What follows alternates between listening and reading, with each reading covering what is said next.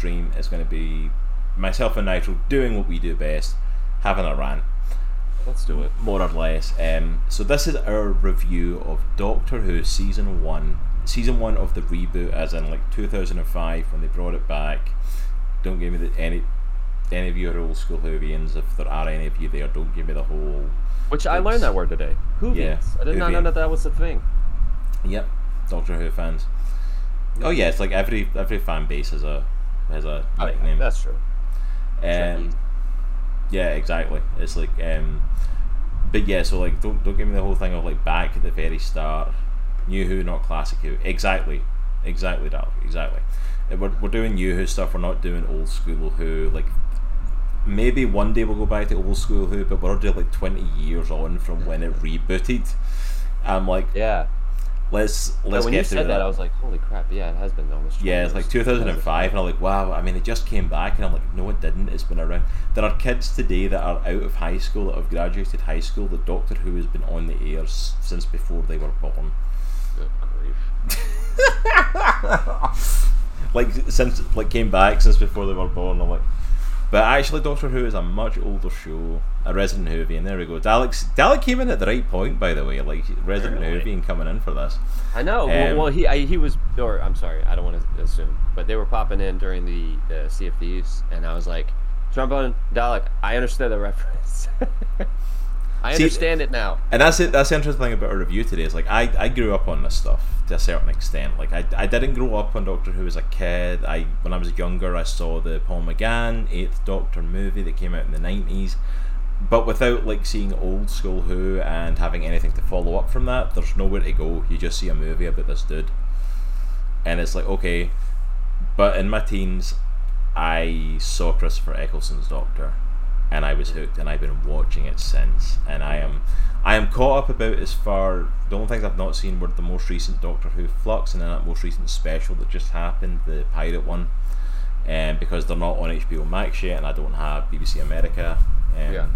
So I can't catch up with those just yet. So when it hits HBO Max, I'll catch up with them. But apart from that, I'm fully caught up on the recent Who. Nitro, on the other hand, none of that. So, I'll give my background. So he's like completely fresh. I'm not even exaggerating. I have known one person in my entire life that has been a Doctor Who fan. And they were a hardcore Doctor Who fan. I knew nothing about the show. Like, I didn't even know what it was about. I didn't know it involved time travel. I didn't know who the Doctor was. I didn't know anything about the show. So I was going in completely blind. And we've done something similar before with Firefly. And I kind of knew something about Firefly going in. Like, I knew a little bit about it. But this, I legitimately did not know anything about Doctor Who going in. So I was very interested to see what it was all about. And like, I know it has just a ridiculously large fan base. So yeah, that's where I was coming from.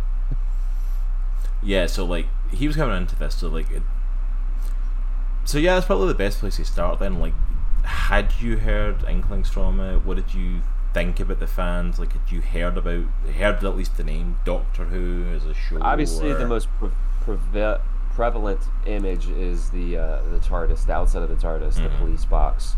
So I'd seen that around a lot. I'd seen the sonic screwdriver and the Dalek, like, images of them. I had no context for any of that, so it's like, all right, so it's a phone booth, okay, get it.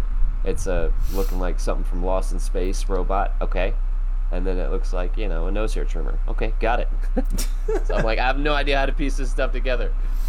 So, again, man, cold, 100% cold, knew nothing about Doctor Who. I knew literally nothing. I had no idea what it was about. So.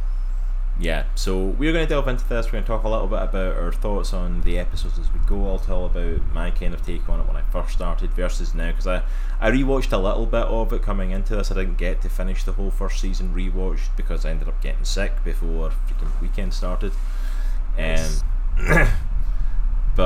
So we'll give our thoughts on that and different things on it. We'll talk a little bit as well about the unfortunate Good Morning guys are kind of mentioning it there.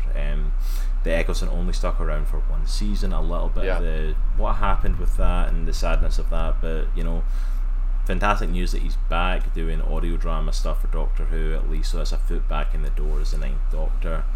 I'm still hoping they're still talking like doing a couple of specials for the 60th anniversary next year, like standalone stories for the Doctor. And one of the ones I'm hoping we might get is a Ninth Doctor, like standalone, and get him back in a leather coat again, just even for a one-off. Yeah. But we're going to jump in then. So this was 13 episodes and 13. a Christmas special, which I did not watch because you told me not to. Yeah, I said don't watch that because that's the full introduction to, that's the starting of David Tennant's run. Like that's the start of his. You don't need that for this one. Which, speaking of, I mean, spoiler alert if you haven't seen it, I was not expecting him to pop up at the end of episode 13. Yeah. So that was a pleasant surprise. Oh yeah, like he shows up right at the end. I mean, like that was the first big bit of controversy. It was like before the first episode of this aired in 2005, it was already announced that Eccleston had departed. Yeah. So like going into it, people knew Eccleston wasn't coming back as the Doctor. So if you're a Doctor Who fan, you already know that Tennant he's going to regenerate at the end of this season. Mm-hmm. Which for anyone who doesn't know, regeneration is how the Doctor sticks around, how they keep the character around. Does he keep all of his memories from previous? Yeah, he keeps okay. it. Yeah, so going into this, he's like 903 years old, I think it is. He's a Time Lord from the planet of Gallifrey. Mm-hmm. He is a species that can travel in space and time, travelling in a TARDIS, time and relative dimension in space. Has 2 hearts, vascular system with 2 of them, which they make some jokes with, but it doesn't actually play as big a factor in anything as you would think. And yeah, basically, if he's about to die, he can regenerate his body. It does mean his face changes, it does mean there's changes to his personality, the way he thinks, to who he is. But at the core, the Doctor is still there, his memories are still there, more or less. You know, it's like he's still him. Sometimes he has to go through a period of kind of relearning himself a little bit, a lot of the Doctors do. So I think that's one of the things that's sad about this, is because this was essentially like a regeneration season for Eccleston's Doctor. Like it's his first season, you're getting used to him, he's just getting his rhythm. I would love to have seen where he went with a second season. There was a line at the end of season 13, not to jump around a little bit, but like, because you had been filling me in a little bit on the backstory with Eccleston, you know, as I went through the series. Yeah. And towards the end of the episode, he looks at the lady who plays Rose, and I can't forget her name. Oh, Billie Piper. Yeah, he said, phenomenal actress as well. He was like, "You were fantastic," and he goes, "And you know what? I was too." And I felt like that was his. It was like, "Yeah, you guys are missing out." Yeah, like, I always loved anymore, that. And I was great. I always loved that line because it was that self-congratulatory line, and I'm like, but yeah, you know what? He was. That was good. He really was a fantastic Doctor. He's always going to be one of my Doctors. I would say if it wasn't for Eccleston, I don't know if I would have liked this show half as much. Oh no, I think the thing is, don't get me wrong, Tennant comes in next, and Tennant is phenomenal. Tennant is like impossible not to love because he's David Tennant. He's playing a certain version of himself as the Doctor. It's like he's still David Tennant to a certain degree. It's like he's a lovable goof half the time. You can't help not love the character. Yeah. Because of that, I often feel like it overshadows a lot of just how good Eccleston was. Eccleston had a rough job. Like honestly, this show would not be where it is today if it wasn't for the great return that Eccleston gave it. He brought it back in such a strong footing to kick off what we're at now, which is like 14th season we're about to go into. I mean, it's amazing. Yeah. And for it to be at the height of popularity it's at, Doctor Who has never been this popular.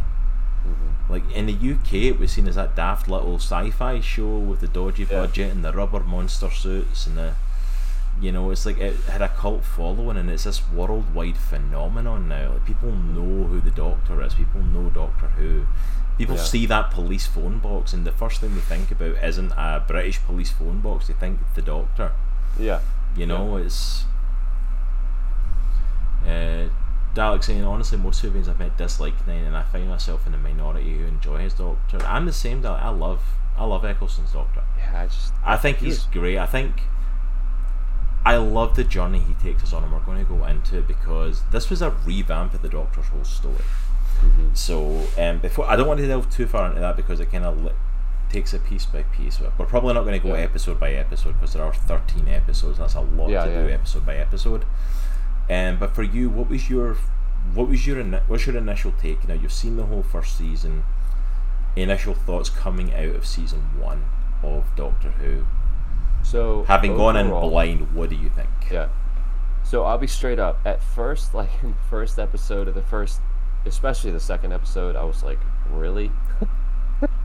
Just to be super honest, the episode where they're on the spaceship and they're watching Earth blow up and all these, just like you said, I feel like it's like, people in a rubber suit, like monsters in a rubber suit type stuff.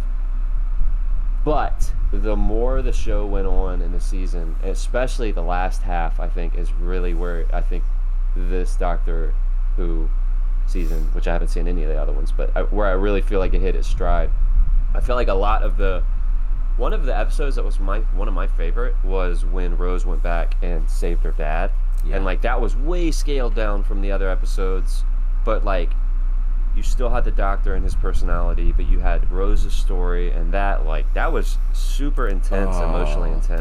That's a really heart-wrenching episode. It really is. Yeah, especially as a dad. Do you know the thing I love with the Doctor in that episode? At no point does he say to her, the way to fix this is your dad has to die. Even though that's the way to fix everything that's going on in that episode, at no point does he say that to her. Yeah. He's like, he wants to make it work any other way before he resorts to that. Yeah. That's phenomenal. So that episode, and obviously the finale, was just like awesome. The finale was awesome. The episode that always resonates with me from this, and it was the first Eccleston episodes I ever seen, was The Empty Child. The World War II, Are You My Mummy? Yeah. That was the first episodes I ever seen of this season. Like I hadn't got into it, I wasn't into Doctor Who before, so I never watched it when it relaunched. But my friend was, and we went back to his place one Saturday and he was watching it, and these were the episodes that were on, was that 2-parter. And yes, Trombone Dalek. That was so bad. I'm sorry, Cross. That was so bad. When I saw that, I'm like, are you kidding me? Yeah, like that's the thing as well though, remember it's a 2005 show. Yeah, so I wasn't being too hard on it. That nobody had faith in. It did not have a budget. Yeah. And then when you see where the budget went to in other episodes, you're like, I understand why you you just let that go. Well, even after the trash can ate Ricky and then he showed up back in the car and Rose went to the car, I'm like, you don't see that he looks completely different? Like, he's sitting right beside, he looks like he's made of plastic. I know. You don't see that? Yeah, it's like your guy's turned out like plastic look, really. But yeah, The Empty Child though really hits home with me. There's something about that episode and the way it tells the story, the way it's very much a Doctor Who story. It's set in that time, but it's this ongoing mystery to it as well. All this stuff taking place under air raids. Introduction of one of my favourite Doctor Who characters, Captain Jack Harkness as well. How can you not love John Barrowman as Captain Jack Harkness, the show that made him a household name, where he's essentially playing himself. Really is.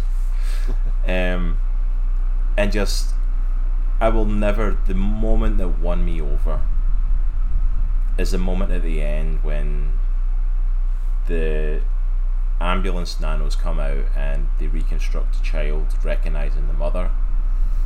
And the Doctor gets to do his "everybody lives" speech. Yeah.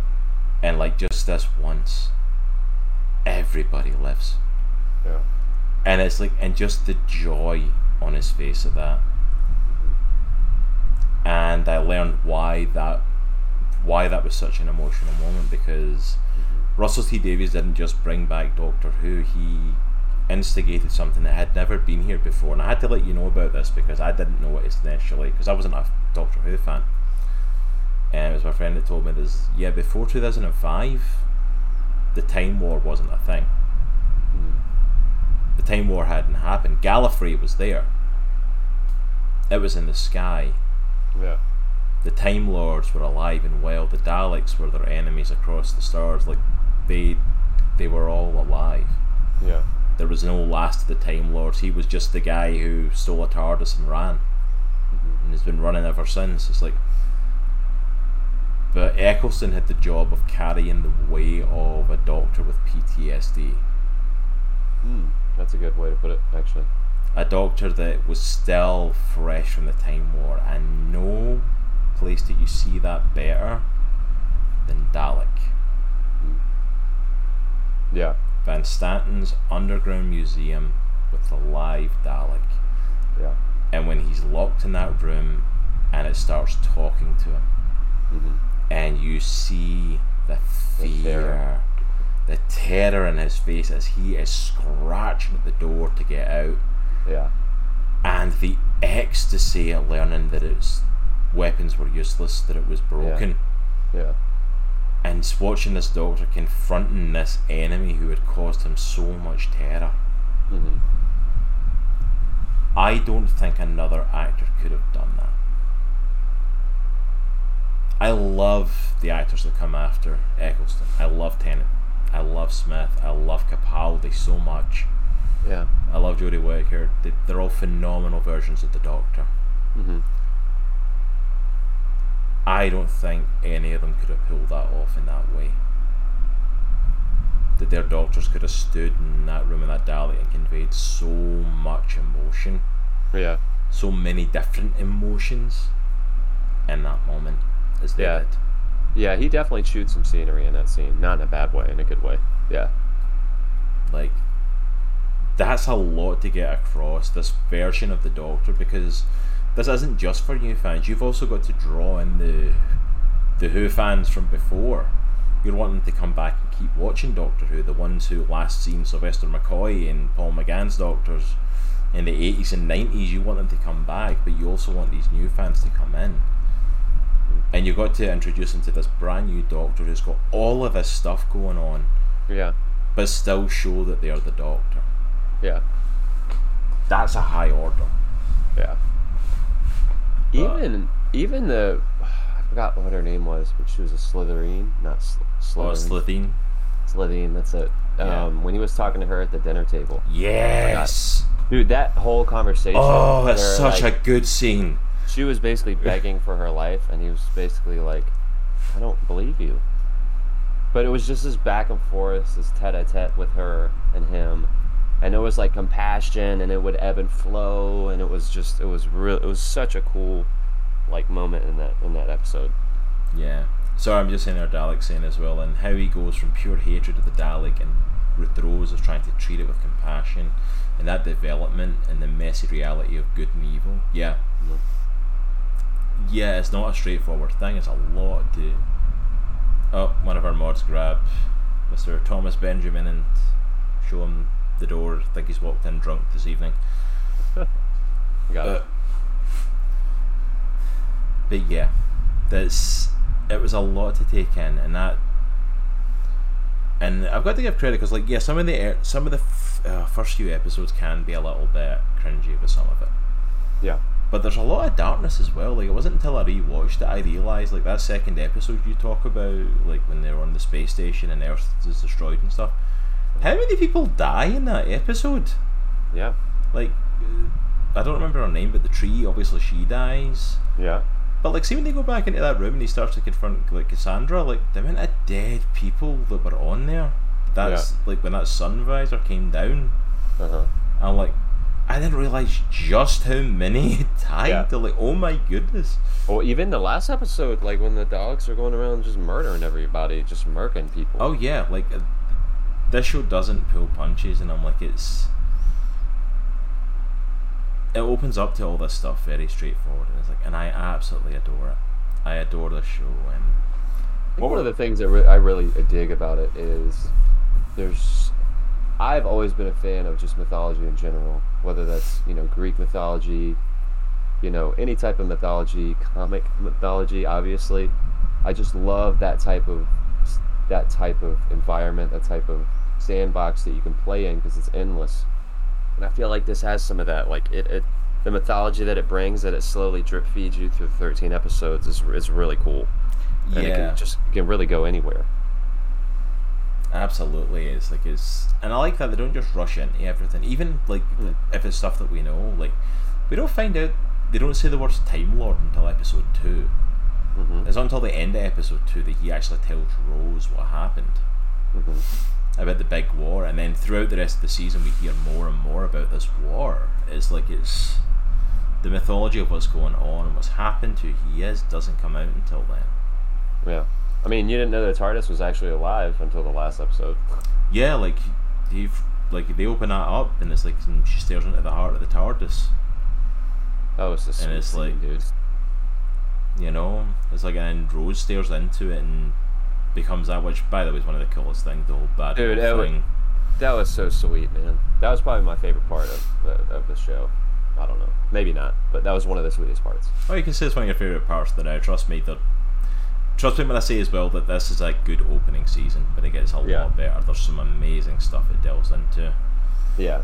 There's stuff that I really wish we'd go on to see Eccleston's Doctor do later on, but you know. Yeah, can you explain a little bit of the backstory that you were telling me for people who don't know, like what happened with Christopher Eccleston coming into this reboot? Well, Eccleston was like one of the first off choices to be involved in it. He'd worked with Russell T Davies, the showrunner, before. Yeah. They'd worked together on another project. So he was all for it. He was like, yeah, absolutely. He knew a bit about Doctor Who, not vast amounts, but he learnt and stuff. He grew up in Britain, he's heard of it and stuff. Yeah. But apparently, he just clashed with not just Davies, but producers, showrunners, and there was a clashing early on. There's back and forth, there's different stories of kind of what happened exactly, but there was a clashing early on, and they were never able to recover from it. Yeah. They were never able to recover from that, and he basically just decided it wasn't a pleasant working environment. Gotcha. That it wasn't something to continue to be in, and decided to, step away from it. It wasn't worth sticking around. None of this really came out at the time, though. People didn't really know at the time what had happened. But yeah, he stepped away, and then after that, at the end of season 1, David Tennant stepped in, and the show just kept running. That's what the show's designed to do, is to replace the lead and keep going with it. It's literally built to do that. Which was amazing, because it was never originally meant to. This show's mythology was literally written as it went in that sort of sense. Because it was written originally with William Hartnell, the first Doctor, in mind. It's like they cast him and the show was written, and it was never written for anyone else to play the Doctor until he could no longer play it, and they had to get someone to step in when it was a popular show. Yeah. And they wrote in a way to make sure the main character could continue, and it's been going since. And it created this amazing, very unique mythos to it. It definitely got me excited to see the next seasons, like David Tennant, Matt Smith, Capaldi, all of them, to see exactly what they do with the character that Eccleston didn't, Yeah. Because I really dug Eccleston in this. At first, he threw me off. At first, like in the first episode with the mannequins and the way that he was bantering back and forth with Rose. I was like, all right, I'm trying to understand this character, but he's obviously very awkward. The way that he plays him up front is very awkward, and not socially awkward, but just awkward, I think, in general. I think that's a Doctor in general. When you start getting going in the seasons, and any Doctor Who fans in chat can correct me if they want, but it's like he's a very mouthy character. He does not stop talking. Yeah. And a lot of the versions of the Doctor's you're not quite sure if he's rambling or what point he's about to get to. Yeah. But sometimes it's very play off a cuff, and then he'll turn on a whim and be completely serious on the mark, and sometimes he'll kind of cross over.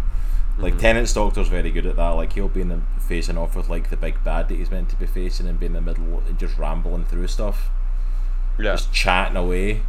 Well, it was funny. One of the things he saw at the beginning of the episode 1, where he meets Rose for the first time. He goes, "Nice to meet you, Rose. Run for your life." Yeah. Nice to meet you, Rose. Run for your life.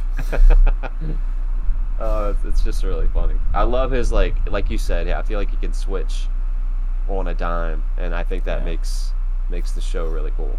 And that was the thing as well, like that fire was what was, and kind of spoilers going ahead for it here, but Nitro's already, like, of course, went and started doing research, so he got spoilers. He's like, I wanted to see what the previous Doctors were. I really wanted to get into John Hurt's Doctor, that came before Eccleston. That looked really cool. And I'm like, yeah, he didn't show up for a while. He didn't exist until like 2013. Because Eccleston's Doctor... You know my brain. I have a research brain. I have to look up stuff. Because Eccleston's Doctor was meant to be the 9th Doctor. He was meant to be the one McGann regenerated into, and they were actually in talks with him to come back for the 50th. Yeah. Where the 50th anniversary was going to be where they show the Time War. Yeah. And they show elements of it, and it was going to be Eccleston's Doctor in the midst of the war. Yeah. Because he was the War Doctor. Yeah. And negotiations just fell through, just nothing major or serious, just it didn't work out. Which is where they brought in John Hurt, who was phenomenal actor. Freaking beast. Man. As the War Doctor. Old Ollivander. Yeah. Like John Hurt, like God rest his soul, was a phenomenal actor. So good. But Eccleston, I think, is one of the lost gems of Doctor Who. Kind of like Paul McGann in that sense. Like, he only ever appeared like in the Doctor Who movie, and he done a lot of like the audio dramas after that, and he's got his comics and books and novels and all that. But in terms of like actual shows on TV, like he's a phenomenal Doctor that never got his just desserts because they never made more. Yeah. I feel the same for Eccleston. I feel like we really scratched the surface with him. What did you... I want to get into kind of like the finale and talk a lot more about that as well. I want to get into some of the kind of side characters that we get introduced to in this. Was there any other standout episodes that like stood out to you during this first one? During this season, any others that really popped out? Yeah, unlike you, I didn't really connect with the Empty Child episodes that much. The two-parter. I think for me, the one where she met her dad, Father's Day, episode 8.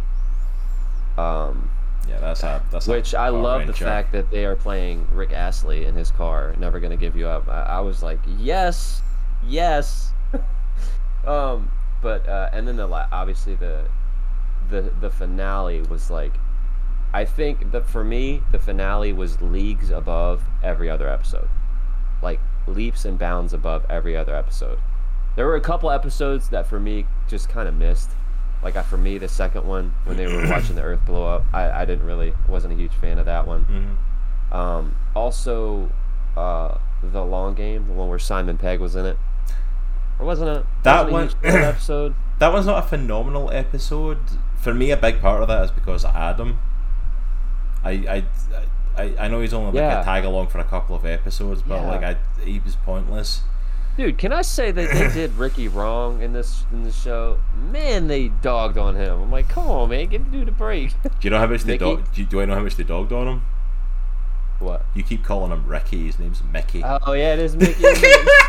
That's how much he dogged on him. You're totally right. Oh my gosh! Literally, the character is known in the fandom as Mickey the Idiot. Like legitimately. And Dalek. I honestly felt bad for him. Dalek, don't worry, by the way, if you mention episodes that are ahead, it's fine. I mean, the guy's getting into a 20-year-old show. Yeah. Trying to avoid spoilers. Like, some stuff is going to come up eventually. It's going to happen at this point. Like, it'd be different if it's like, you kept calling him Ricky, and I'm like, I'm going to wait. I'm just going to wait on that. Dude, I felt so bad for him, though, man. It's like, I get it. He was kind of a loser, but still. He's not just a loser, though. That's the thing. It's like, and I feel sorry. He gets better in later seasons, but in this first season, like Mickey the Idiot is useless. He's utterly useless. He really is, actually. He's so bad. The TARDIS has already disappeared, and he still runs into the metal fence behind it. It's already gone. Stop running, you. So I got a question. So do some of the characters continue on into further seasons, like the lady who plays Rose, and I guess Ricky Bobby? Yes, you will see Rose's companion going into season 2. I'll tell you that much because she's still with David Tennant's Doctor. She carries on into the next season, and of course we still see like her friends and family around her. So you'll still see her mom. You'll still see Mickey. You'll still see So these characters all kind of reoccur. Okay. Okay, but like he played that character well, and that helped keep the plot moving, even during the cringe scenes such as the trash bin. He still isn't the most useless character either. He's not the most useless character, but like, and that's in season 1. I would say like he's about one of the most useless characters in the show. He gets so much better later on. Like he's toned back a lot going forward. But in season 1, like he's really, really bad. Like it's like you are literally a walking toddler. How in the world are you a man-sized toddler and functioning? Like I know you're like meant to be 19, but like, son, come on, please. A couple of a couple of not huge issues that I had, but like for me, those alien costumes in Aliens in London, those are unforgivable. I mean, they were really bad. What ones? That being said, the big Slitheen. Oh my god. They get better. Don't worry. The Slitheen aren't. I will say though, that being said, the episode that they first show up in, which is I think is episode 4, Aliens in London, when the spaceship crashes and hits the Big Ben, all that stuff. I think that's one of the best episodes. Yeah. Just to hit the Doctor's interaction with Rose's family. You know, when he busts into the room full of the TARDIS lands in like a storage room in a police station, and he busts in, and there's all these cops, all these. It's so well done. It's so good, dude. It's so. Don't get me wrong. The Slitheen are very. Again, I feel like the show's very much a basic. It was a running point, which is why I wanted to see more of what Eccleston can do, because there's so much better stuff that comes later. Yeah. Yeah, Dalek absolutely agrees as well. Like, how in the world is Rose still with Mickey? Like, I know you're not trying to live your peak life yet, Rose. You're still to discover just how amazing you are. But like, I mean, come on, look at him and look at you. Like, really? Well, dude, at the end, like when she's going back into the TARDIS, he's like, "There's nothing left for you, nothing," and immediately she's like, "Nope." Yeah, she's like, "No." I'm like, "Well, shoot." I'm gonna say, "Well, yeah, she's traveling with the Doctor and Jack Harkness." I'm like, "Yeah, I'm good. I'll be fine." I used to be able to spell Raxacoricofallabatorius. I almost got through it in one go there. It's wow, you almost did. That was impressive, dude. That is impressive. I used to be able to say that without an issue. Like, I could just like rattle it off. Raxacoricofallabatorius. Good grief, dude. But like the spelling of it, I was not as good at. But like I could rattle it off like he could say it, and but yeah, those are really good episodes as well. And also, I love the whole Harriet Jones. You'll see her reappear again as well. Harriet Jones, MP, Fly Del North. That's hilarious, dude. She reoccurs. How many times I'm gonna say that? That was great. But yeah, like there's some amazing stuff in this first season. There's amazing spots of what awesome stuff there was to come. Yeah. In this show, and it's done so well. Yeah, the really good parts for me way outweighed the "oh my lord, what am I watching" parts. Yeah. You know, like the trash can and the Slitheen suits. I'm just like, oh, you kind of need. I think at that point as well, you kind of almost take yourself with a pinch of salt. If you're a Doctor Who fan and you know you're expecting the weird costumes and different things, and even the designs and the CGI and all that stuff and the costumes, they get better. As more money gets pumped in, it gets a lot better. Obviously, like you said, it's 20 years old. Like so I'm taking that into account as well. Like the effects that we had in 2005 for a TV show, a pilot of a TV show, are not that great. Let's be honest. Yeah. So I totally get that. Well, that's it. And remember as well, like they kind of tried to reboot and restart Doctor Who a few times in a few different ways. Like the movie with Paul McGann was meant to be a kind of American reboot with Americans taking over, and then they tried another couple, one of which was actually an animated one. I think it's Shriek of the Shulker or something like that, and it actually starred Richard D. Grant as the 9th Doctor. Oh, okay. And it was released and completely and utterly just went nowhere because like almost like a couple of weeks I think it was after it came out, like they announced the reboot of the new one with Christopher Eccleston.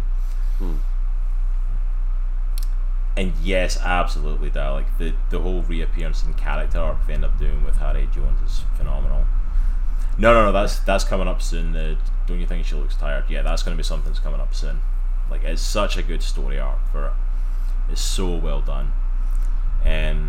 But yeah, there's so many great characters that appear here as well.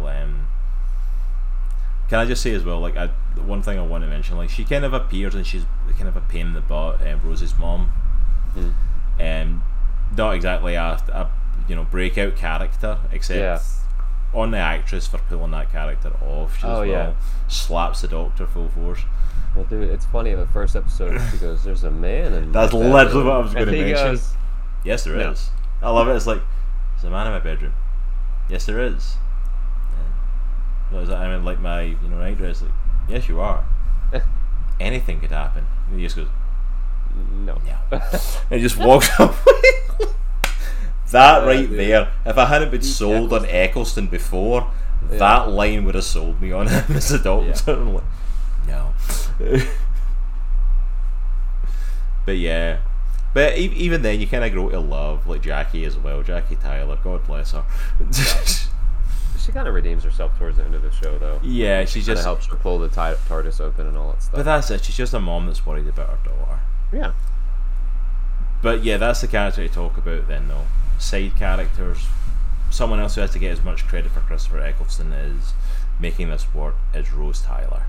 Man, she was excellent, dude. And I will say it, for seasons to come, she sets a standard of companion. And I think it's like she's almost over-talked to a point now. I think some of the fan base are kind of sick of it because it's over-talked a little bit, but kudos to Billie Piper. She'd done such a phenomenal job in this role. And she wasn't a big-time actress at this point. She'd done a couple of acting things, I think. She'd actually been a pop star in the UK. And I tried to have a burgeoning pop career and switched over to acting. Yeah. And then, of course, did Doctor Who, and it just took off and people knew who she was. Yeah. It was excellent. You need to head out, Dalek. Dalek. If you want to catch the rest of us talking about it, we'll be posting it up on YouTube and stuff like that, and up on our where our podcasts are online. So you can definitely catch the rest of it. But we'd love to have you hang out in our Discord or social media if you want to talk more Doctor Who. I'm all for that. But you have an absolutely amazing night, sweetheart. Thank you for chatting so much. Appreciate it. Yeah. But yeah, I think a lot of credit has to be given to Rose Tyler and to Billie Piper for just as important as the Doctor is the companion that travels with the Doctor. Can I say how refreshing it was for them? I mean, obviously until the last moment, which I don't know if that was necessarily romantic. That was just kind of like a ceiling there, friendship type thing. But can I say how much I appreciated them not really having a romantic relationship, even though there were hints and stuff like that? Like, for the most part, I think there was hints, because when I originally watched this show, I thought there was meant to be maybe a little romantic thing there. Yeah. But watching it back in recent years and then again recently for this, I think it's definitely one-sided. I think he loves her. Okay. But not in that way. Yeah. Like he adores her and I think there's definitely somewhere between friendship, somewhere between student and mentor. Yeah, I would agree. Relationship there. I think he loves her, like he's close with her, he feels responsible for her. Yeah. It's like he cares for her, like they'll get on, chat, have a blast together. I think she's definitely got a crush there. I don't think it's definitely not one of those, ooh, I'm in love with him. Yeah.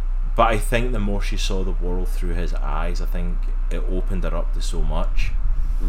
And she started kind of falling for that a little, I believe.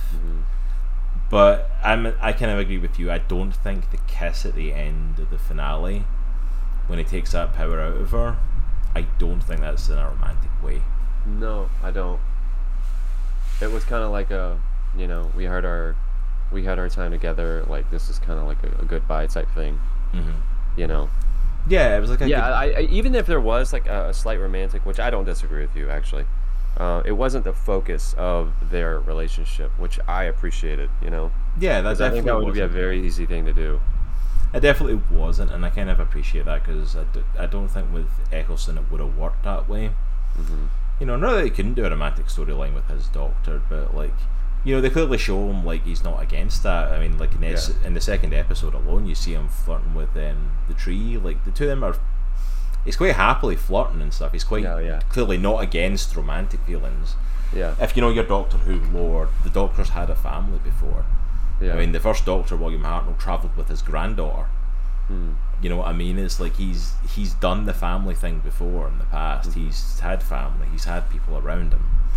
So like he's clearly had romantic attachments before. Yeah. But I like that they don't just dive into that with this one. It's like, because I think I saw the romantic interest from her initially, and I thought there might be. But at least with Eccleston, no, I don't. Yeah. I don't think it was meant to be like that, and I don't think it needs to be like that. I agree. She was fantastic, though. I'm gonna be straight up. I know you had mentioned Captain Jack earlier, and like I liked his character. I don't know. I couldn't connect with that character that much because I was like, who is this dude? And they might have explained it, and I just missed it. I'm like, Captain Jack, how is he important? you have How to is he pay important attention to the to show. Like, yeah. He becomes big to the lore of the show. He actually ends up following on from this. Have you ever heard of Torchwood? Yeah. Torchwood's the spin-off of Doctor Who, and it's led by Captain Jack Harkness.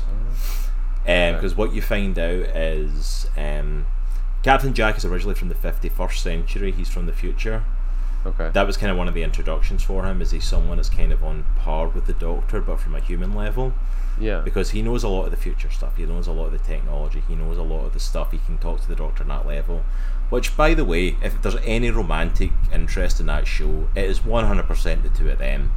The Doctor and Jack in Boomtown. Oh yeah. Their flirting back and forward is phenomenal. Definitely. Love it. It's like that. Why don't you ever buy me anything pretty? Take me out somewhere nice. Like, I love it. Yeah. Because you know for a fact Jack has a crush on him, but you're never quite sure if the Doctor returns it or if he's just winding him up. And I kind of love I kind of love he just plays into that.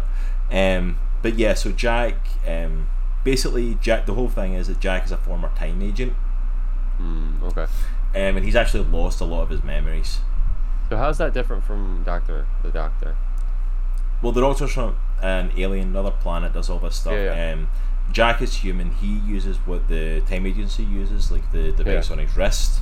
Okay. Got it. Which I think the Doctor ends up later on in the series describing it as like, that's like saying I've got a sports car and you've got like a space hopper, like one of the bouncy hoppers. Like, it's not the same thing time travel wise, you know. It's so Jack's kind of like that sort of character, and he turns out to be a con man. He's lost his memories. He's been a con man, fleecing stuff, and then he meets the Doctor, and the Doctor turns him into a good man again. Gotcha. And then he gets killed. Obviously, spoilers for the end of season 1. He gets killed by the Dalek. Except he doesn't. Yeah. Because Rose brings him back. What you don't know yet, though, is now Jack Harkness can't die. Really? He comes back, and in Torchwood you see it as well. In the first episode of Torchwood, he takes a bullet to the head, and he stands up. Dang. Whatever Rose did, she couldn't control the power of the TARDIS. So she filled him with life. She didn't know when to stop. So every time he dies, he comes back. And he didn't realise at first. He just like, okay, what's going on? Every time he dies, he's like, what's happening? And then kind of realised, I can't actually die. So does Torchwood take place right after that season of Doctor Who? It kind of interlocks, so like it takes place after.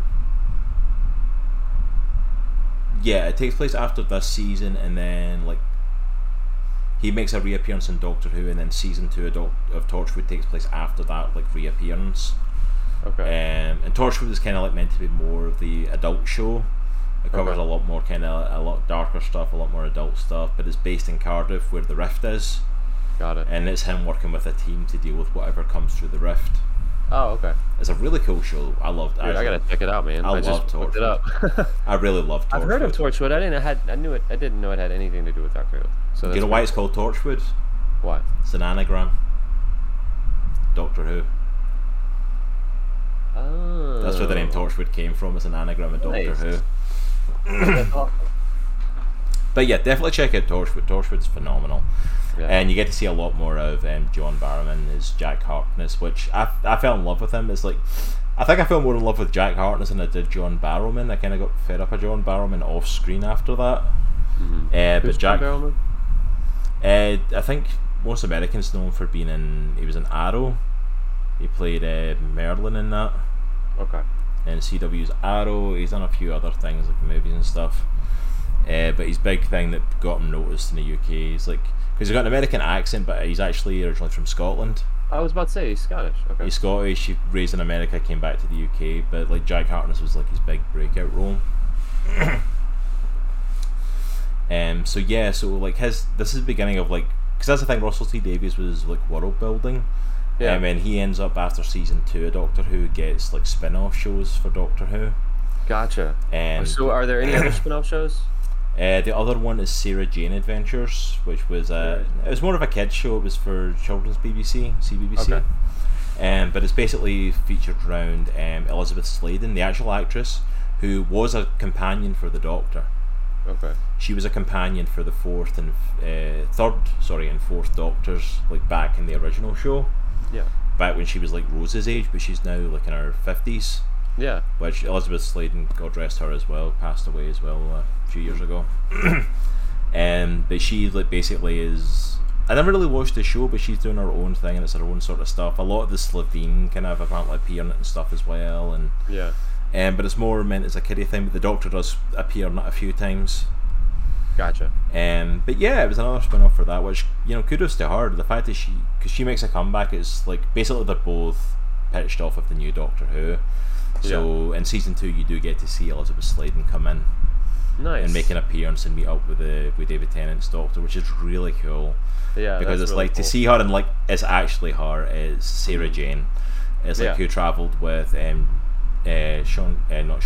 Pertwee and Tom Baker's Doctors. It's phenomenal to see, like just to see that continuity of them coming back. I'm like, that's amazing. Yeah. I love it.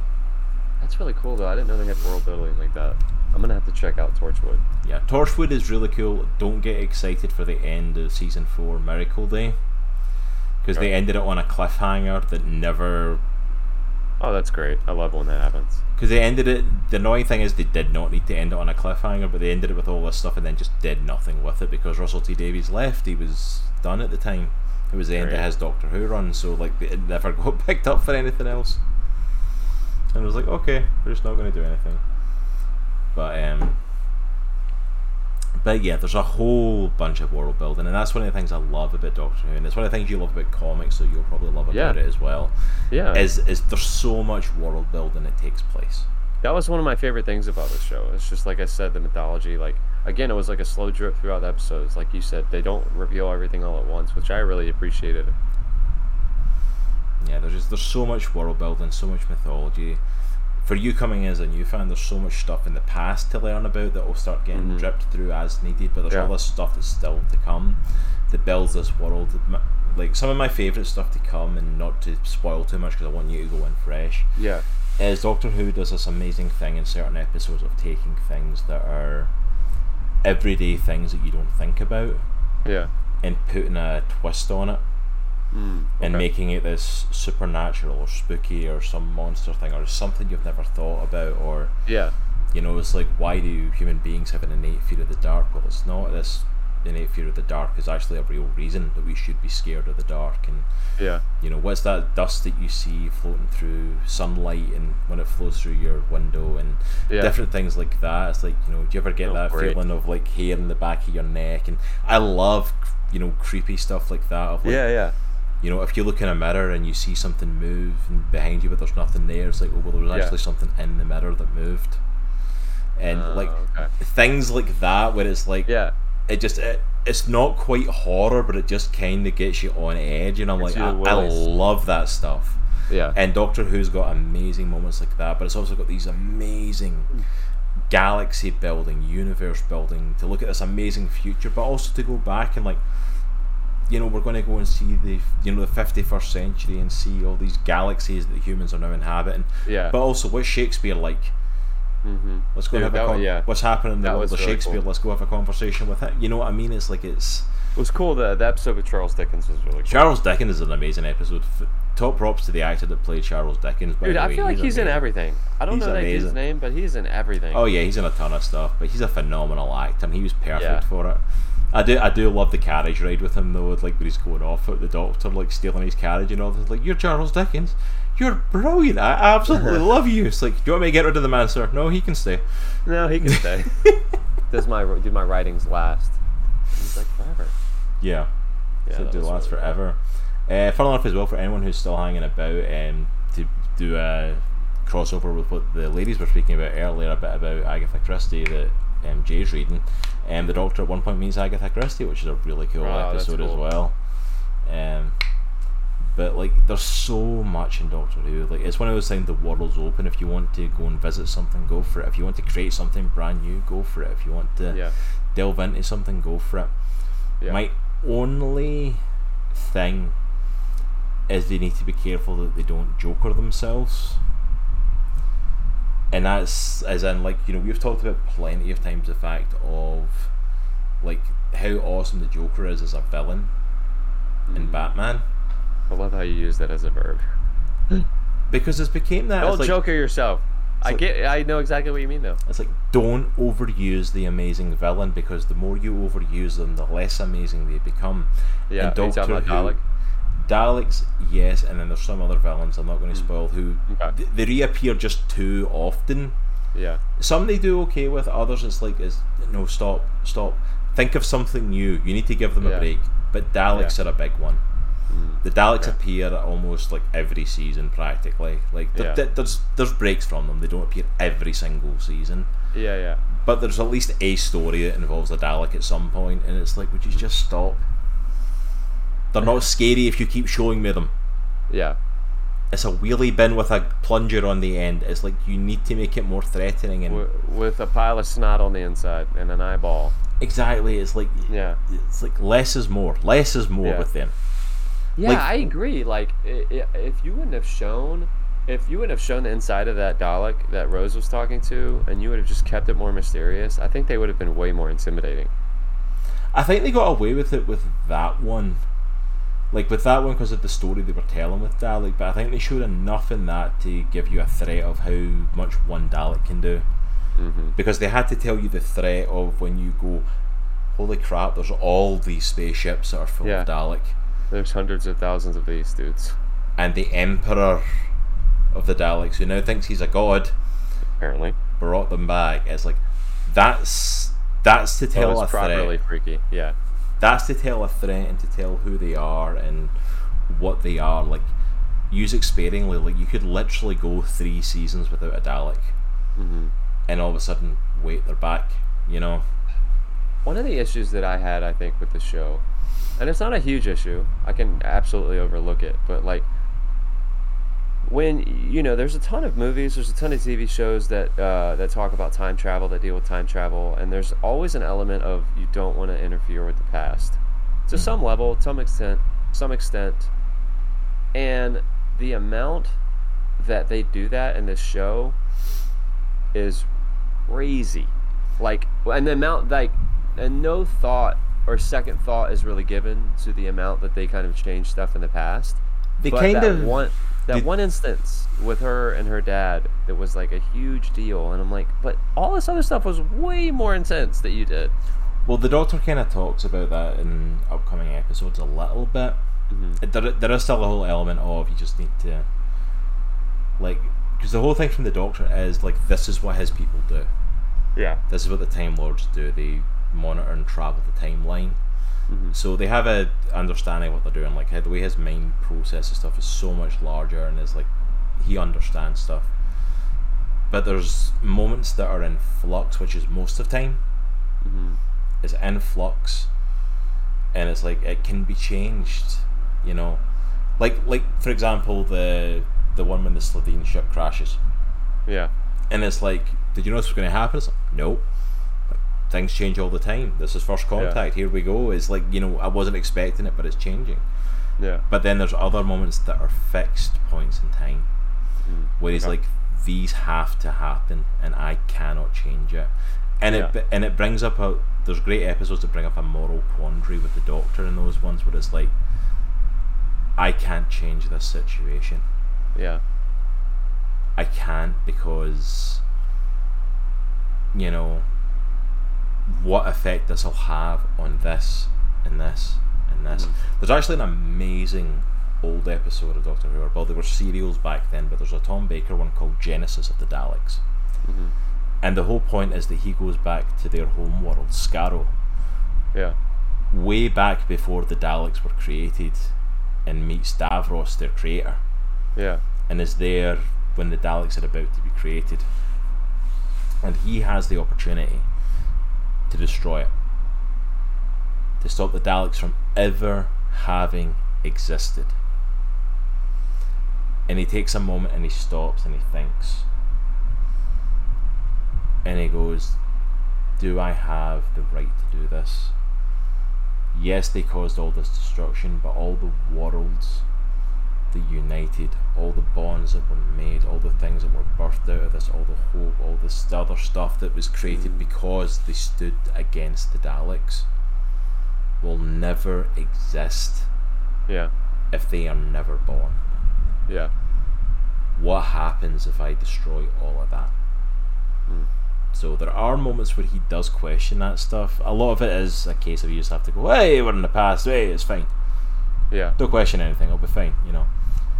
But there are real threats as well to that though as well, because you're like, if there's a past, it's like it doesn't just self-correct. You know, like in the Charles Dickens one, it's like it's not just going to self-correct. Like, oh yeah, the ghosts all disappear. It's like, no, they could take over the world and the world's ruined forever and the future never happens. Yeah. You know, it's like it's an interesting way of like affecting that stuff, but still keeping it. You know, it's like it's a weekly threat that you're watching in the show, and it's still like I can still feel the anticipation of like, oh, there's a bit of, you know, something could happen here. Yeah. You know, but yeah, there is a little bit of it you have to take as a grain of salt, but that's the closest they kind of get to explaining that. Well, no, that makes sense, and like I said, like I'm not unreasonable. I can overlook some stuff if you're just like, that's just the way it is in this universe. You know, it is what it is. I'm totally 100% cool with that.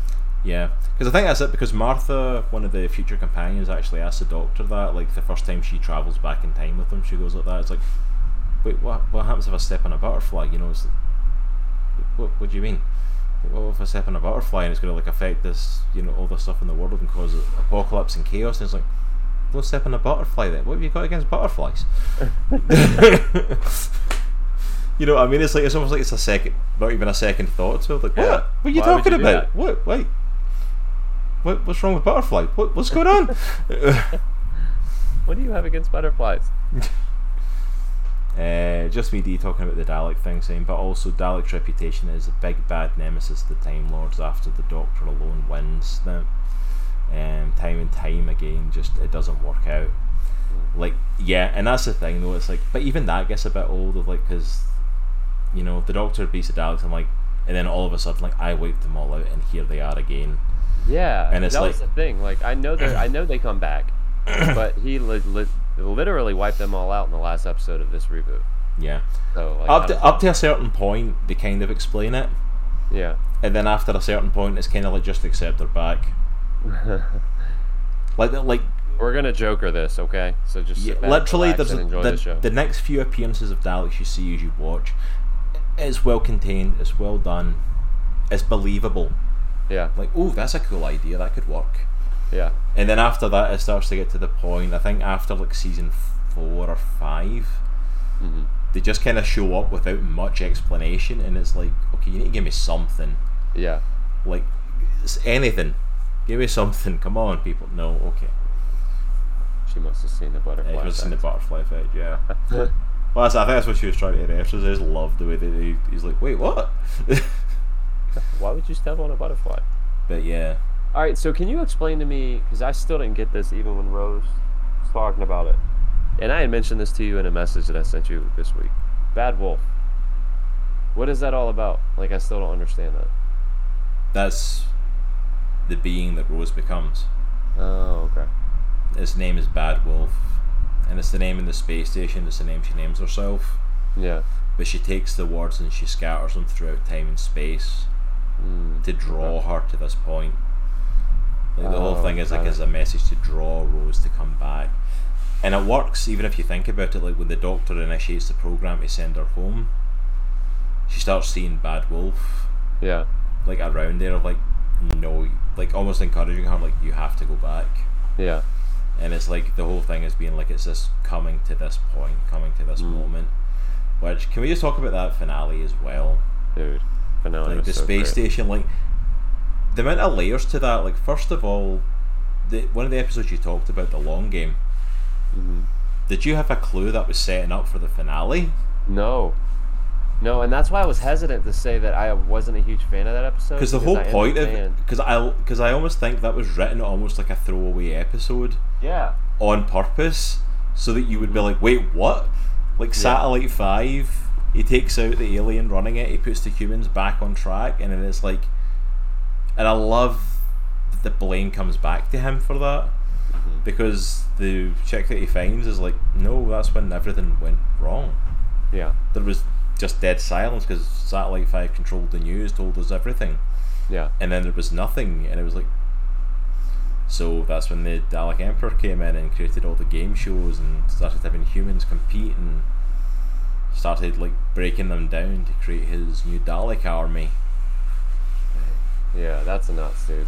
Well, that was crazy. That was I wrote notes for each episode. Some of the episodes I have like one line, but one of the first sentences I have for episode 13 was that it was pretty disturbing. Yeah. Like just going through they are harvesting humans to build Daleks, whatever. Which I loved that concept so much because the Doctor even says it himself at one point, like they're self-hating Daleks. Because anything that isn't pure Dalek is an abomination to them. Yeah, and they start going abomination or blasphemy. But that's it. It's like anything that's not pure Dalek is an abomination. So in their own eyes, they aren't even pure Dalek. They're abominations. They're not worthy. And I like it. Maybe that blasphemy. And I'm like, when did the Daleks have a concept of blasphemy? When did the Daleks have a concept of a god? Yeah. And that's when obviously the Emperor's like, I am their god. I reached into the darkness and I pulled out life. Yeah. I'm like, oh yeah, I can see how that would have gone to your head, pal. Yep. That's. But can I just say as well, I love the 2005 dated like game shows they get thrown into as well. Hilarious. At the start of it, because they get thrown into the game shows at the start, and like the Doctor goes into Big Brother, which I love. Because obviously Big Brother was still like one of the big things at the time, because it was 2005, so it was like what 5 years old at that point in the UK. Yeah. I think the first UK one was like in 2000, so yeah, it's like 5-6 years old. Rose gets put in the weakest link, which, you know, if you live in the UK at this point, you have no clue what that is. That show died a death a long time ago. America brought it back recently though. Yeah. Because I'm familiar with the show. I never really watched it, but I'm definitely familiar with it. It was a hit and a half in the UK for a long time. Yeah. It even got a PlayStation 2 game. Dang. Like seriously, it was on the PlayStation 2. It was literally just a quiz. But like it's like it took off for a while, so like I wasn't surprised. Like in that time and era, that's why that appears. Yeah. And then of course Jack Harkness appears in a show where he gets naked. Of course. Because he's Jack Harkness and that's what he does. I love how he's just like, that's right. This is me. I aspire to have the confidence in every part of my life that Jack Harkness has about anything. Dude, it was awesome. He was never ashamed, never put out. He was just like, you know, it is me. It is what it is, man. He's like, I know what I got. It's like, ladies, your viewing numbers just went up. Just went up. It's like, wow. Like that's some confidence right there. Yeah, and one thing that really popped out to me about that one sequence was the way that he just puts his hand on the robot in a very precarious situation. I'm like, all right, I guess we're doing this. Well, let's just put it this way: Jack would. Yeah. I don't know if it came across at this point to you, but like, basically, he'll jump anything. Yeah. As apparently at that point in the 51st century, most humans would. Yeah. So, like, So yeah, that's not really a factor for him. It's quite funny when he actually makes reappearances in Doctor Who. He gets called up on it. Like, he literally says hi to people and the Doctor tells him off. He's like, "Hi, Captain Jack Harkness." It's like, "Stop it." Like, "I'm just saying hi." It's like, "Stop flirting. I'm just saying hi. For you, that's flirting." Yeah, because at first I was like, "Is that? Yeah, he's okay." I just want to make sure. Just with if it's an option, it's an option. Yeah. Everything's an option for Jack. Jack is an equal opportunity sex pest. Sex pest.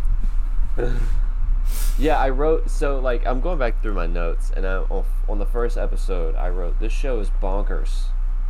I said it is campy, but I feel like they lean into the camp. And yeah, I can appreciate that. Like, I can. Do you know what it is for me? It's comic book campness. In the sense of, like, you know, people who get really, like, comic book movies, like superhero movies, need to be dark and gritty and serious, and I'm like, you realise this is a comic book, right? Yeah. Like, it's almost this thing of, like, you remember these are meant to have a little bit of campiness to them, a little bit of corniness. That's okay. That's kind of like what they're meant to do. Yeah. It's almost the same with Doctor Who, like, as a sci-fi show. It's like that. You remember this is meant to be like campy and sci-fi, weird wibbly wobbly sort of stuff. Like, it's not meant to be fully serious, you know. Yeah. And and I love that it leans into that heavy. That there is. Yeah. It doesn't. There's a heavy, like, comedy part to it, but it doesn't take away from the serious stuff either. I don't feel. Well, I think it adds to it. Like, when you're in that comedy and there's like a running comedy, but when the serious parts hit, they really hit. Yeah. Especially, again, I keep going to the last episode. The last episode, especially like the last half of the last episode. Can we as well talk about crazy. that? Basically, the whole thing is the Doctor sends Rose away in the TARDIS, which I think that's the big thing to take on board, isn't it? Just the fact he sends Rose away to keep her safe, but he sends the TARDIS away. Yeah. Like, okay, yes, to keep it out of Dalek hands, but like, that's a weapon you could use. Yeah. And starts building a weapon to destroy them. Where basically Jack's whole thing is get weapons, arm as many people as possible, and hope we survive long enough till the Doctor's done. Yeah. Can we say how bad of a shot everybody was, except that one person who managed to hit one of the Managed to hit a Daleks? Dalek's Can we comment on that? Yeah, well, that's when you got a bunch of people that work TV channels for a living to go there. Here, shoot a gun. Like, it isn't America. No, that's true. That's true. You know, Like, good lord, not one person get hit.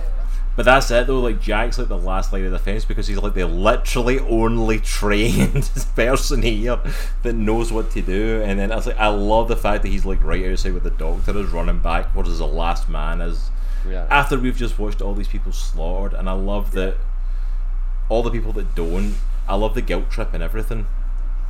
Jack goes down to get them weapons and says, "If you hear us fighting up there and dying up there, stay quiet." Yeah. It's like, don't make a sound and maybe you'll live.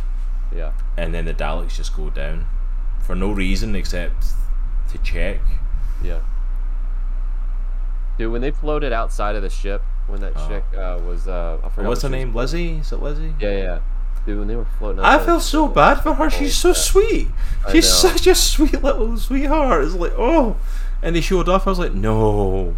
Yeah. Because I felt like the Doctor really, really cared for her as well. It was like everybody on that died, and then even when Jack dies at first, because like, you don't know Jack's coming back at first. It's like, Yeah. oh, Holy crap, yeah. like, crap. Even Jack's dead. He was a companion. He Yeah. was a companion to the Doctor at this point. And it's like, it's literally him. It's the Doctor Yeah. against them, and I love the line. It's like killer or coward. And he throws it down and says coward. Yeah. Every time. That line for me, like in recent watchings back of us over the years, has been so freaking powerful. Yeah. This is a man who didn't just fight in the Time War. This is a man that ended the Time War. Mhm. He pushed the button. that ended his own people and the Daleks. Yeah. And in that moment, he's like, never again. Yeah. Like, that is just a monumental, whoa, Yeah. choice. Like, he knows what that means, and he's like, I literally can't do it again. Mm-hmm. And I'm like, dang, you've got some acting chops on you, Chris. Yeah, you dude, he's so really do. Oh, and also like the one scene where Rose is at the cafe with her mom and her Ricky Bobby, and she's like, man, I love how you she's just got a basically Ricky now. she, she's obviously torn. She wants to go back. She didn't know how to go back. I'm sorry, And I just she's- totally remember the doctor joke about Ricky there. I'm sorry.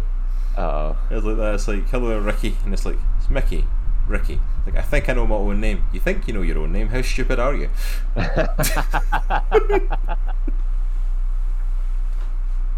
oh my gosh, he just busts his chops, man. Like, that just came back to me there, and I couldn't hold it in. That was But she, so she's at the table and she says, "You don't just give up. You don't just let things happen. You make a stand. You say no. You have the guts to do what's right when everybody just runs away." So, like, I feel like, because in that moment the doctor was struggling with his decision: do I just basically kill everybody yeah. to save everybody? And then she's like, no.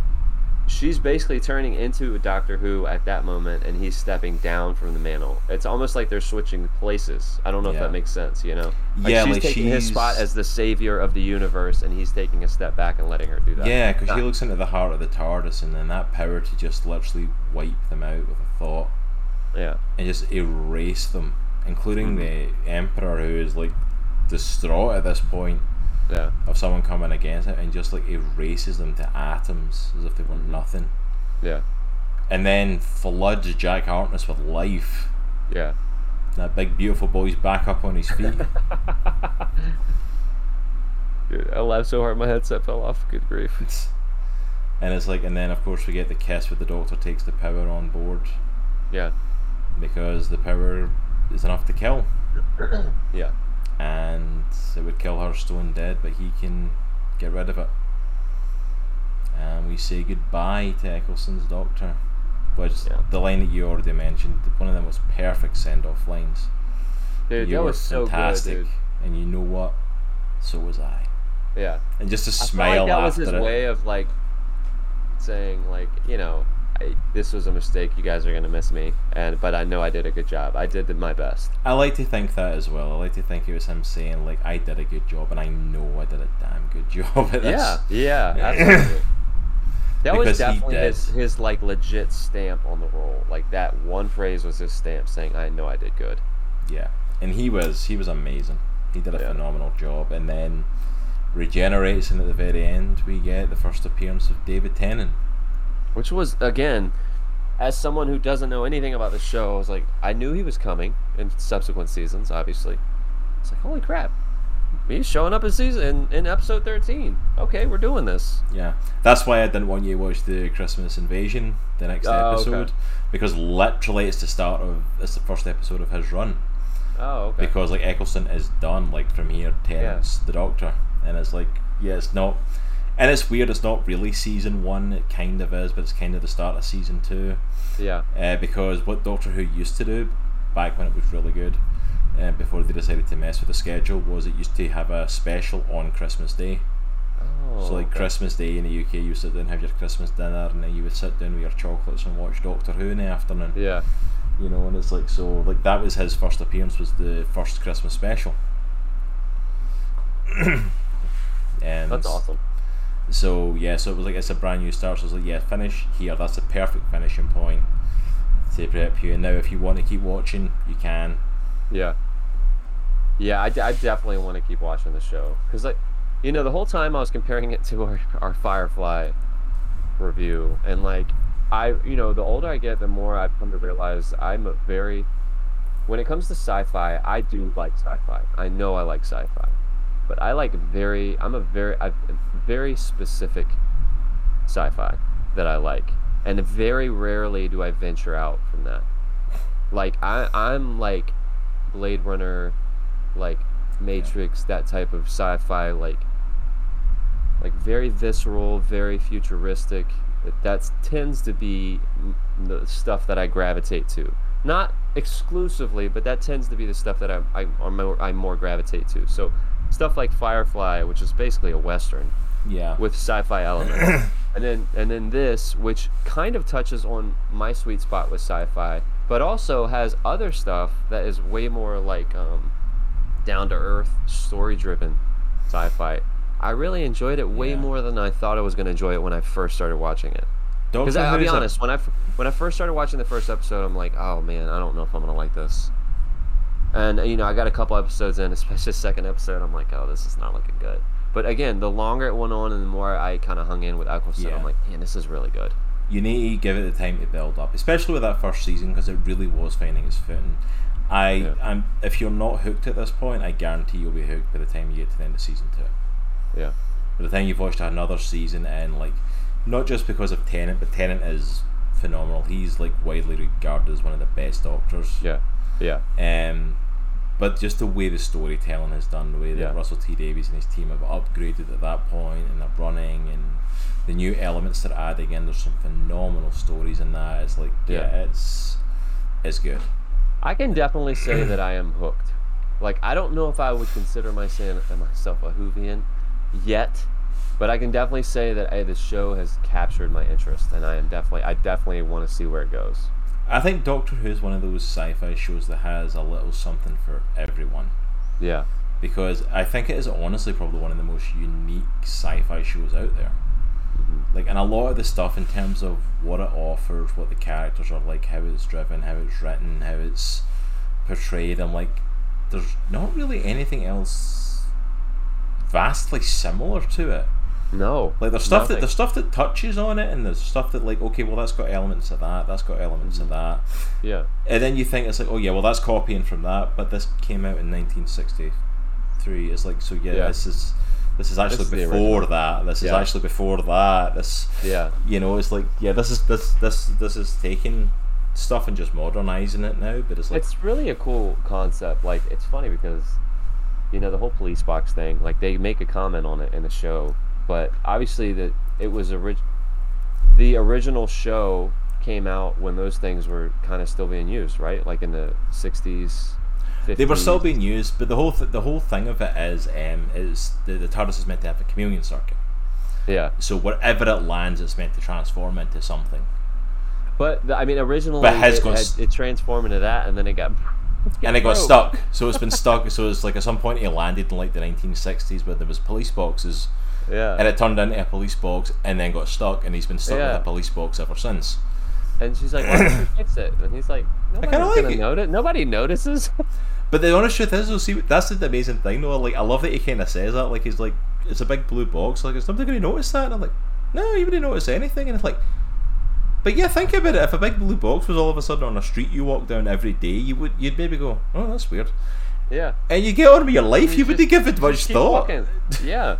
And I'm like, actually, you might check it out, look inside. Oh, it's an empty box. Okay, got it. Yeah, it's like, you actually wouldn't give it that much thought. I'm like, he's actually very true, and like, I love that kind of commentary on stuff as well. Of like, it's like, you'd leave something like that in the middle of nowhere, and it's like, or like the one with like the Slovene, like Mickey saying to him, it's like, how can they say this alien thing's a hoax?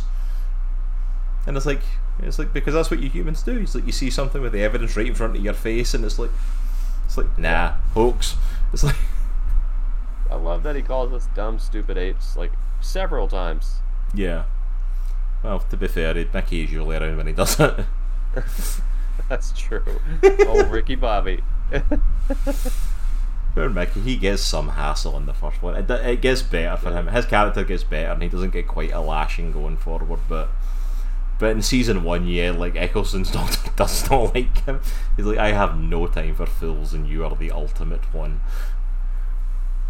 Yeah. But yeah, so I think we're pretty much done with most of our major thoughts on the season. So what coming into it as a brand new Who fan, never seen it before, getting to the end of season 1, final thoughts on it, and would you recommend it? Are you going to keep watching it? I know we've kind of touched on some of that, but just to kind of wrap up.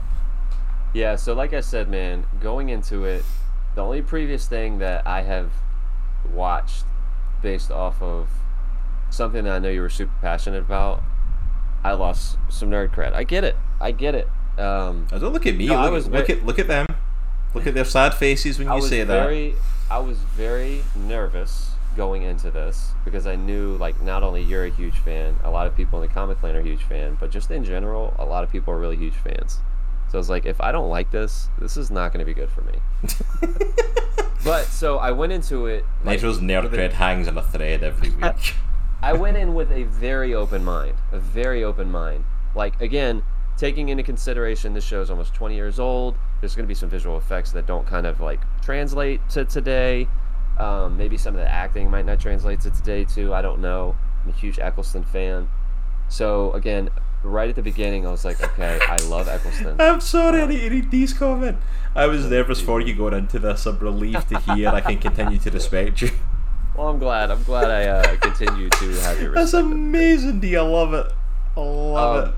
So like, the first couple episodes, I was like, oh, this is not going to be good. This review is just going to be a catastrophe. But again, like, I liked Eccleston from the jump. So from the first episode when he was battling freaking mannequins, and of course there's moving mannequins. But from that first episode and his interaction with Rose's mom throughout the whole episode, or throughout the whole season rather, I felt like he just got better. The episodes got better. I felt like the last half of the season was incredible. I felt like the last episode was the best episode, and even the last half of the last episode was the best part, I think, of the entire season. Yeah. So, I definitely want to continue watching it. I'm very interested to see what David Tennant does, because I'm a David Tennant fan as well. Yeah. And yeah, I want to see more of the lore. I want to see more of the mythology. That's what interests me. So yeah, man, I'm excited. I got a new show to watch because all of them are available on HBO Max. So almost said HBO Max. I don't know why I said that. HBO Max. But that's it as well. Like with Doctor Who, it's like, yeah, you can binge into it. There's like 13 seasons on there, so go nuts now. Chunk says, I still haven't watched it, so you're still cool with me, dude, but I don't have much credibility.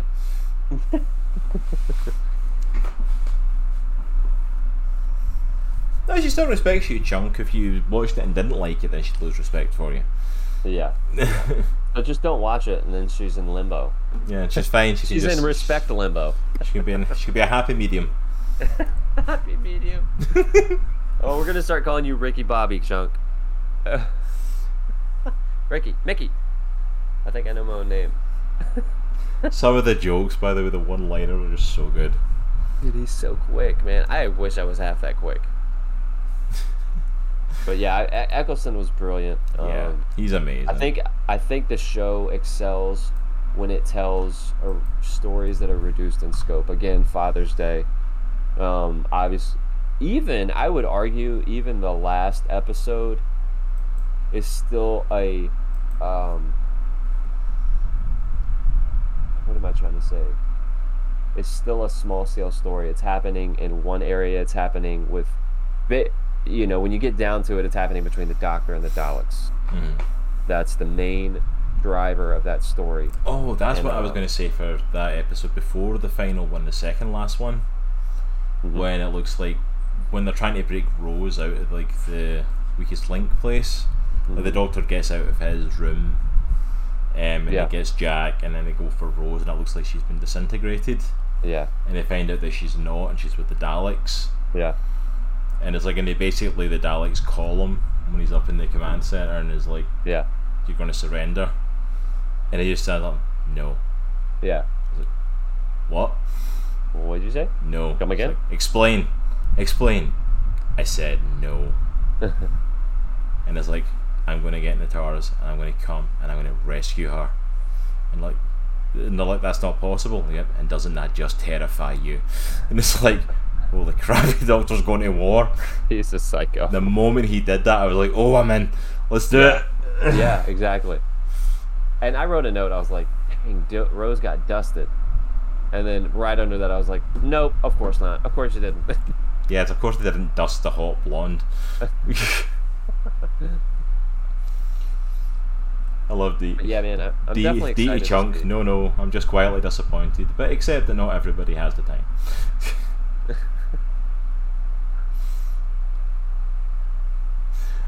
dear. But yeah, so thank you everyone for hanging out. That is our review of Doctor Who season 1. We both highly recommend it. I highly recommended it from the get go anyway. But it's nice to hear Nitro is a fan. Doesn't lose any nerd cred today for once.